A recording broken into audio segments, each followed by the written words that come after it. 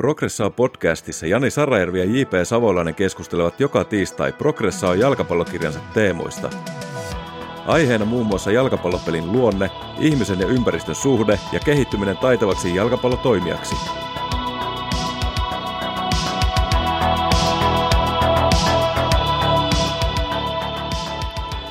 Tervetuloa arvoisa kuulija PROGRESSÁOn pariin. Tämän viikon vieras on entinen ammattijalkapalloilija, joka on toiminut jalkapallovalmentajana niin juniorijoukkueessa kuin edustusjoukkuetasolla. Tervetuloa kesäkuun DISCUSSÁOn Palloliiton fyysisen valmennuksen asiantuntija sekä Huuhkajien fysiikkavalmentaja Joni Ruuskanen. Kiitos paljon. Mukava olla täällä. Lähdetään heti keskusteluun, eli puhutaan taitavasta liikkumisesta. Me tiedetään, että jalkapallossa monet suoritukset tapahtuu myös ilman palloa, niin mitä sä näet, Joni, kuinka tärkeää taitava liikkuminen on jalkapallossa ja myös niin kuin huipputasolla? Joo, mun mielestä erittäin tärkeää. Totta kai siihen liittyy se, että ne tilanteet on, vaikka niissä on niin kuin tietynlaista samankaltaisuutta, niin ne on kuitenkin aina erilaisia. Jos sitä nyt yrittää jäsennellä, niin kyllä sulla pitää olla niin kuin kyky esimerkiksi vaihdella rytmiä eri tilanteissa. Yksi, mitä on viime aikoina miettinyt, niin se, että sulla pitää olla esimerkiksi kyky sietää kontaktia, jota voidaan ehkä miettiä, että se jollain tavalla liittyy siihen sun kapasiteettiin, voimaan, mutta ennen kaikkea siihen taitoon, miten sitä siedät. Ja totta kai niin kuin kyky muuttaa suuntaa, orientoida sun kehoa niin, että se voimantuottokyky on mahdollisimman hyvä. Siitä saadaan eniten irti, jarruttaa, kiihdyttää ja sitten totta kai niin kuin juosta kovaa. Ja varsinkin tietyillä pelipaikoilla se korostuu. Mutta on se erittäin tärkeää. Onko tämä sellainen, niin kuin sä oot päässyt nyt paraatipaikalle seuraamaan huippupelaajien suorittamista EM-kisoissa, sä oot varmaan katsonut MM-kisojakin nyt tosi tarkkaan, jotka oli, niin onko nämä sellaisia, mitkä nousi siellä niin kuin erityisesti? Joo, kyllähän me sillä tavalla niin kuin näillä mittareilla, joita me mitataan nyt pelin vaikka intensiteettiä tai volyymia, paljon siellä juostaa ja kuinka kovaa, niin kyllä me tiedetään, että peli on muuttunut. Ja kyllä se sillä tavalla näkyy noissa kisoissa, mutta itselle niin kuin on korostunut tosi paljon se, että niiden yksittäisten tilanteiden niin kuin intensiivisyys ja se, millä niihin tullaan, niin se on niin kuin huomattavan korkealla. Ja sellainen kyky kamppailla, taito kamppailla on tosi, tosi tärkeää. Niin pallollisena kuin sitten pallottomana. Joo, tuo kamppailu on kyllä hyvin mielenkiintoinen. Itsekin olen ajatellut silleen, kun eri maiden huippupelaajia nähnyt, niin että he on erityisen hyviä kyllä siinä, että ne pyrkii pitämään pallon itsellään tai omalla joukkueellaan. Tai sitten siinä, että pyrkii riistämään sen toiselta pois. Mistä ajattelisit, että heille että nämä taidot on kehittyneet? Ei mulla ole oikeastaan mitään muuta niin kuin näkökulmaa siihen kuin se, että ne on vaan altistunut sellaiselle harjoittelulle ja pelaamiselle.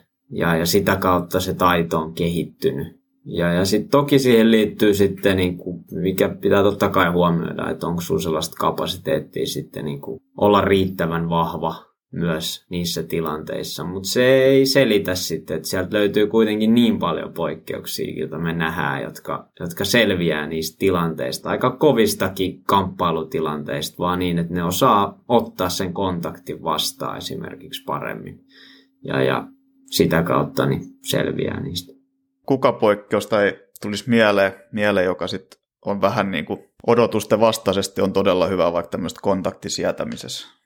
Mulle tulee ensimmäisen mieleen, mullahan ei tietysti ole tiedossa nyt, että onko hän niinku oikea poikkeus, mutta jos ajatellaan vaikka Julian Alvarez Argentiinan joukkueesta, niin aika pieni pelaaja, mutta sitten kun katsoo minkälainen kyky silloin ottaa kontakti vastaan, selvitä pienissä tiloissa, niin se on niinku käsittämättömän taitavaa.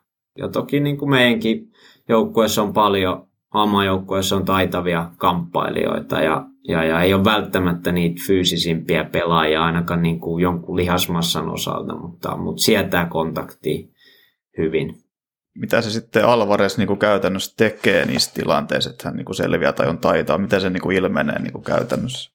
Se on tosi vaikea jäsenellä. Mulla tulee tiettyjä tilanteita, muun muassa semmoinen sivurajatilanne tulee mieleen, jossa se pystyy ottamaan sen pallon haltuun siinä tilanteessa, isoa, vahvaa topparia vastaan, suuntaamaan sen pallon sivulle ja syöttämään omille, joka on niin kuin äärimmäisen epätodennäköistä. Jos me katsotaan meidän juniorimaaotteluita, me hyvin harvoin nähdään tuollaisia tilanteita, että ne pystyy suoriutumaan niin. Todennäköisesti se tietää, milloin se kontakti tulee, se on valmistautunut siihen, se on hyvässä asennossa, sen tasapaino ei horju, kun se kontakti tulee. Silloin riittävä suhteellinen voima, totta kai, että se pystyy niin kuin kontrolloimaan sit omaa kehoaan.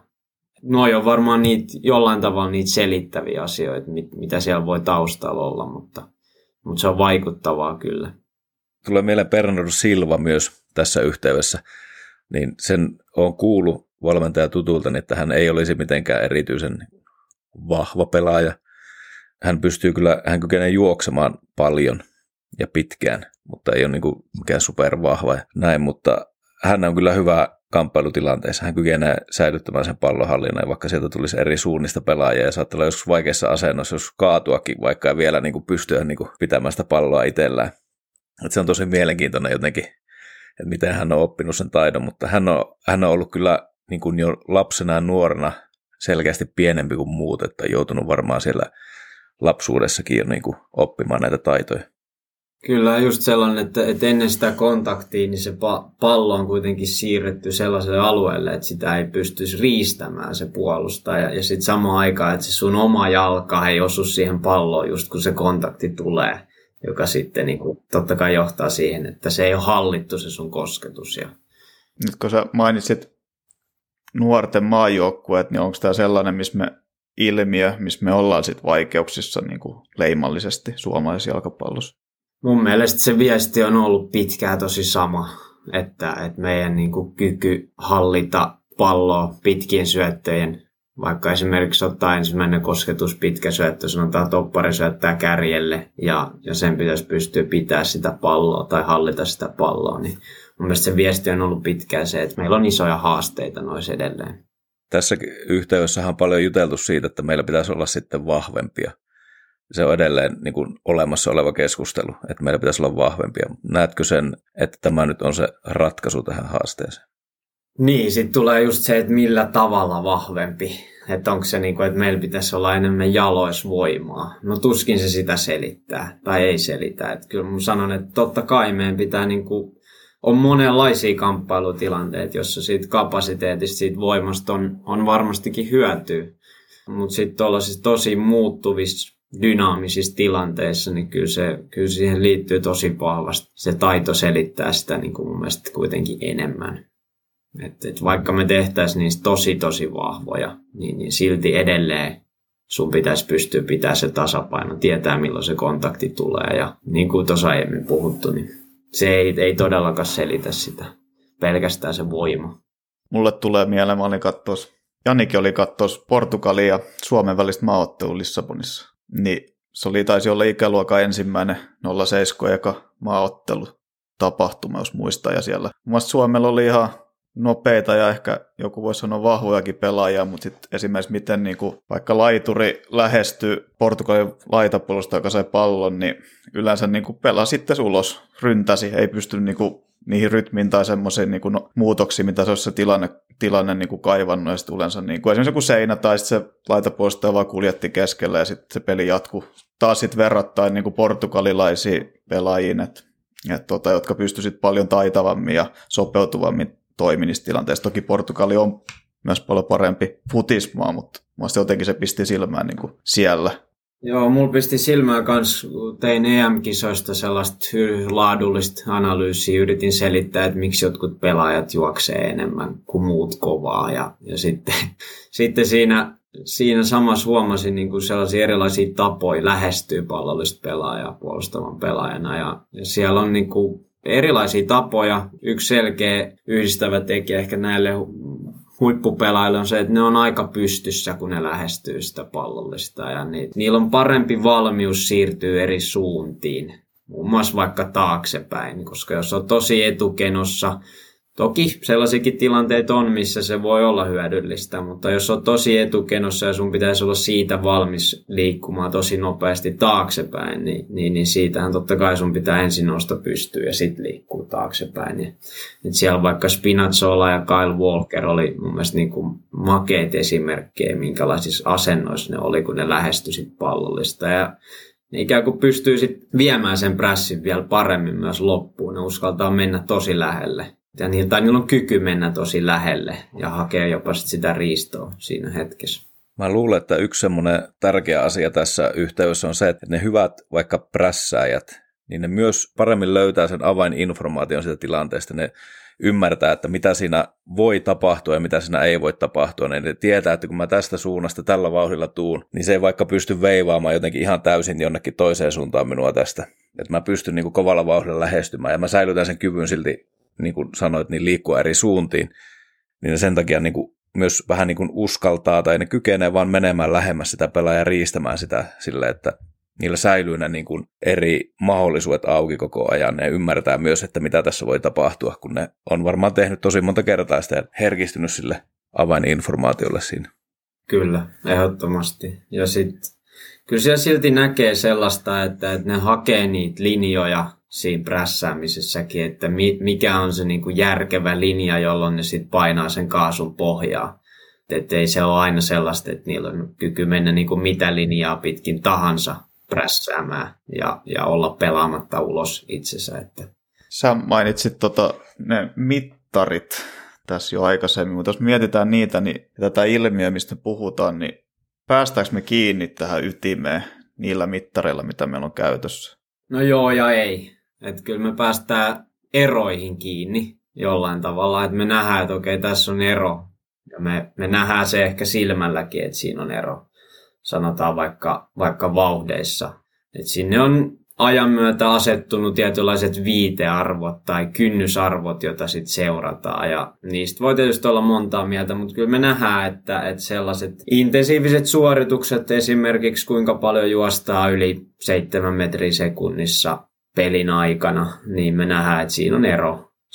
Siinä on systemaattisesti ero. Ja tietyt liigat, niin kuin Valioliiga, tai sitten nämä maajoukkueturnauksetkin, MM- ja M-kisat, niin siellä on niin kuin todella intensiivisiä otteluita niin kuin tolla perusteella. Mutta toihan on vain yksi parametri, ja se selittää vaan niin kuin yhtä asiaa tietyllä tapaa, että kuinka paljon juokset periaatteessa suoraan kovaa, tai kelle se on kovaa ja kelle ei. Mutta me nähdään tavallaan se, että mitä tapahtuu, mutta sittenhän meidän pitäisi myös päästä valmennuksessa siihen kiinni, että no okei, miksei sitten näin tapahdu. Ja sitähän me ei niillä mittareilla nähdä. Että sitten meidän pitää taas palata sen videon pariin. Ja joka tapauksessa meidän pitää palata siihen. Mutta sellaisen viitekehyksen rakentamista meidän pitäisi niin kuin ehdottomasti päästä siinä koko ajan pidemmälle, että mistä se johtuu.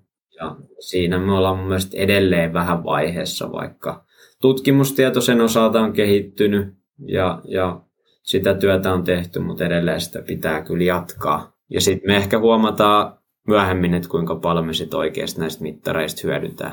Joo, mulla tulee mieleen tuosta intensiteetistä se, että puhutaan usein, että on tosi intensiivistä, ennen oli tempoa ja muuta, että se olisi semmoista niinku jatkuvaa.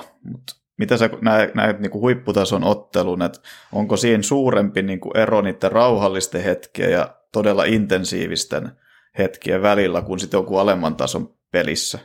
Se on hyvä kysymys, koska sitten me kuitenkin tiedetään, että ne juostut metrit, se kokonaismatka, niin siinähän ei ole hirveästi eroa, jos verrataan vaikka Veikkausliigaa ja Valioliigaa. Mutta sitten me tiedetään, että niisten intensiivisten juoksujen tai sanotaan nyt vaikka sen spurttimetrimäärien yli 25 kilsaa tunnissa tai yli 7 metriä sekunnissa, niin niissä on ero. Ja todennäköisesti se johtuu just tuosta, mistä mainitsit, tai se on ainakin yksi tekijä siihen, että siellä se rytmi on vähän erilainen siinä pelissä.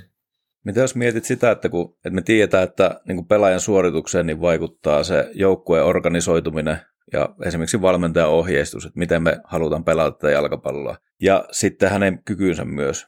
Niin, että mikä esimerkiksi, kun me puhutaan monesti Veikkausliigasta, että okei, ei ole niin intensiivistä peliä ja muuta, niin onko se enemmän nämä makrotason niin kuin constraintit, mitä valmentajat asettaa sinne, tai vastustajat tuo sinne peliin, jos ne haluaa vaikka puolustaa matalalla, vai sitten se pelaajien kyky tehdä niitä asioita, mikä siinä rajoittavaa, onko sitä vaikea edes eritellä? No, mulla on tosi tylsä vastaus tuohon, mutta mä luulen, että se on molemmat. Että kyllä me tiedetään sitten kuitenkin, että eikä sen taakse pidä mennä, mutta me tiedetään, että jos me verrataan ihan huipputason pelaajia, niin niillä on usein myös niin kuin tietynlaista geneettistä poikkeutta voi olla. Ja niiden esimerkiksi maksiminopeus on järjestää niin kuin tosi korkea, joka sitten tietysti mahdollistaa sen, että jos me katsotaan tällaisia asetettuja kynnysarvoja ja ajatellaan, että okei, spurttimetrit selittää jollain tavalla niin kuin intensiteettiä, vaikka niin kuin ne joskus voi selittääkin, niin eihän se kerro muuta kuin sit taas siitä, että paljon oot juossut kovaa, niin kuin sanottu. Ja sitten totta kai, jos sun maksiminopeus on tosi korkealla, niin sitten sun on helpompi ylittää se ennalta asetettu kynnysarvo. Et sillä tavalla niin kuin se fyysinen suorituskyky selittää. Mutta totta kai sitten pelitapa asiat selittää myös, tai lähestyminen otteluun, niin selittää sitä, että jos ollaan vaan toisessa päässä koko ajan ikään kuin, niin silloinhan, jos se peli ei aaltoile, niin silloin todennäköisemmin se ei ole tuosta parametrista katsottuna niin intensiivinen. Mutta lisätäkseni tuohon vielä, että kun me puhutaan just intensiteetistä, niin se on niin kuin paljon moniulotteisempi asia kuin pelkät spurttimetrit, joka on niin kuin tietyllä tapaa lineaarista työtä. Jos mietitään taitavien pelaajien niin kuin kehittymistä tai sen tukemista, niin mitä nyt voidaan sitten tehdä täällä Suomessa, että se niin kuin asiat menisivät parempaan suuntaan, että esimerkiksi tämä pallon suojaaminen tai kontaktin sietäminen tai kamppailupelaaminen on tosi tärkeää esimerkiksi. Miten voidaan tehdä, että se kehittyisi? Kyllä meidän pitää harjoituksissa löytää tapoja saada sen kaltaisia tilanteita toistuvasti, jossa ne pelaajat altistuu näille tilanteille. Että siellä pitää tulla kamppailua ja useimmiten se tapa on, että me saadaan sen kaltaisia pelejä, jossa kilpaillaan siitä, että kumpi sen pelin nyt sitten voittaa. Ja sitä kautta niin ne altistuu todennäköisemmin niille tilanteille koko ajan. Totta kai se on niin kuin moniulotteinen asia, siihen vaikuttaa säännöt. Tuomarit vaikuttaa siihen ja tuomarit tekee hyvää työtä ja koko ajan se toiminta kehittyy ja toivottavasti me pystytään huomioimaan tätä asiaa kokonaisvaltaisesti. Kilpaillaanko Suomessa riittävästi harjoituksissa tai ylipäätänsä? No sanoisin, että nuorten harjoittelussa, jos me nyt rajataan se vaikka 15-vuotiaasta ylöspäin, niin meidän pitäisi kunnioittaa enemmän sitä kilpailemista ja että se ympäristö on sellainen, että kun me käytetään mitä tahansa harjoitetyyppiä, niin se olisi läsnä siellä ja sitä kunnioitettaisiin. Että se on mahdollista voittaa se peli. Kaikki tietää, miten sen voi voittaa sen pelin. Totta kai sen voi tehdä niin väärin, mutta ei se tarvi yksinkertaisimmillaan olla mitään muuta kuin sitä, että siinä nyt vaan niin kuin kaikilla on tiedossa, että miten se voidaan voittaa ja ne maalit tai pisteet ratkaisee sitten loppuviimein se, mutta mun näkemyksen mukaan me ollaan välillä unohdettu se, että me ei niin kuin kunnioiteta sitä riittävästi, koska se on kuitenkin sitten se pohja kaikelle ja sitten sen sisällä on sitten niitä asioita, joita me opetetaan. Näkisitkö, että miten meidän yhteiskunta, onko siinä tapahtunut mitään muutosta, miten meidän yhteiskunta niin kuin tukee tai estää tämmöisen kilpailullisen ilmapiirin kasvua? Tuohon en osaa kyllä hirveän laaja-alaisesti vastata. Näkisin, että sitä kilpailemista on nostettu niin kuin huonossa valossa paljon esiin ja sitä on käsitelty ja ehkä sitä on tuotu vähän liian varhain niin kuin väärällä tavalla lapsille esiin. Kun sitten taas niin kuin se korostuu sit siellä myöhemmässä vaiheessa mun mielestä se kilpaileminen ja sen kunnioittaminen ja ehkä siihen myös kannustaminen, vaatiminen. Mutta sitten jos me aletaan miettiä sitä, että onko se niin kuin järkevää kilpailemista ajeluttaa sun 8-vuotiaasta lasta 2 tuntia treeneihin, jotta se saa niin kuin hyvän ympäristön ja 2 tuntia takaisin, niin toi nyt on niin kuin sit taas niin kuin ihan väärä suuntaus mun mielestä. Jos mä tuosta niin rivien välistä jos pystyy aistimaan, niin meiltä puuttuu semmoinen tietyssä vaiheessa sellainen niin kuin iso ruuvin kiristys, mikä tapahtuu ulkomailla sitten taas ihan selvästi. Onko väärässä? Mun mielestä niin kuin 15-vuotiaasta eteenpäin, jos me verrataan vaikka Norjaa, niin siellä tapahtuu semmoinen järkyttävä kiihdytys monessa asiassa. Ja se rakenne, joka niillä on siellä, niin se mahdollistaa myös sen. Siellä on jokaisella akatemialla on yhteistyökoulu, jossa monessa paikassa se koulu on stadionilla. Ja se mahdollistaa niin kuin uskomattoman hyvät rakenteet, jos verrataan meidän toimintaa monessa paikassa, jossa ajellaan aamutreeneihin, mennään takaisin kouluun, taas ajetaan stadionille, mennään takaisin kouluun. Ja toi on niin kuin sellainen iso rakenne, jossa ne on meitä selkeästi edellä. Ja meillä on joitain paikkoja, jossa se toimii jo nyt hyvin, mutta niillä on joka paikassa, jokaisessa isossa akatemiassa toi sama tilanne. Ja ne pystyy kiihdyttämään niin monta eri asiaa. Jos ajatellaan vaikka fyysisen suorituskyvyn kehittämistä, mitä mahdollisuuksia se antaa sulle. Sulla on hyvät fasiliteetit käytössä, sulla on säännöllisesti sitä, sun ravitsemus on hoidettu hyvin, sun harjoitusajat on järkeviä, jolloin se palautuminen on hyvä. Ja sun uni on todennäköisemmin parempi kuin se, että harjoittelet illalla 9 ja sitten seuraavan aamuna lähdet 6-7 aikaa matkustamaan aamuharjoituksiin. Niin se rakenne itsessään on erittäin hyvä siellä ja sitä kautta se kiihdyttäminen tapahtuu. Ja harjoitusmäärien nostaminen on helpompaa.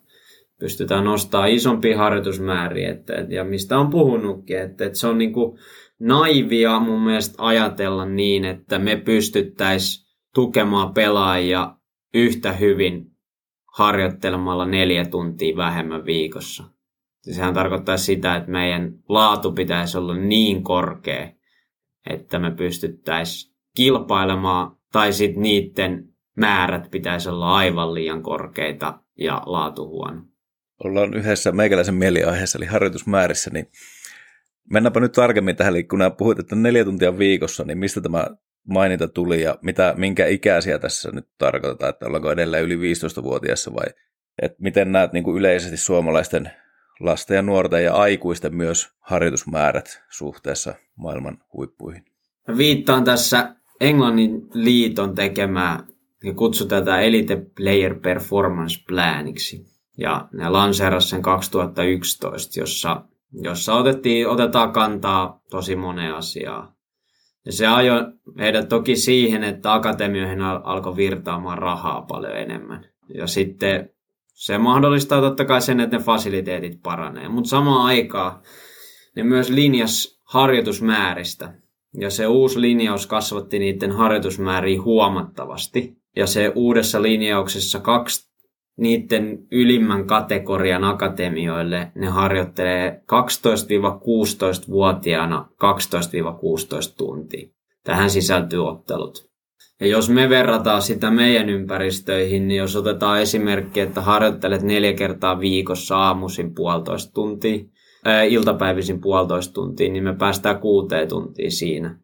Ja sitten jos meillä on 1-2 aamuharjoitusta, niin me päästään ehkä maksimissaan 9 tuntia.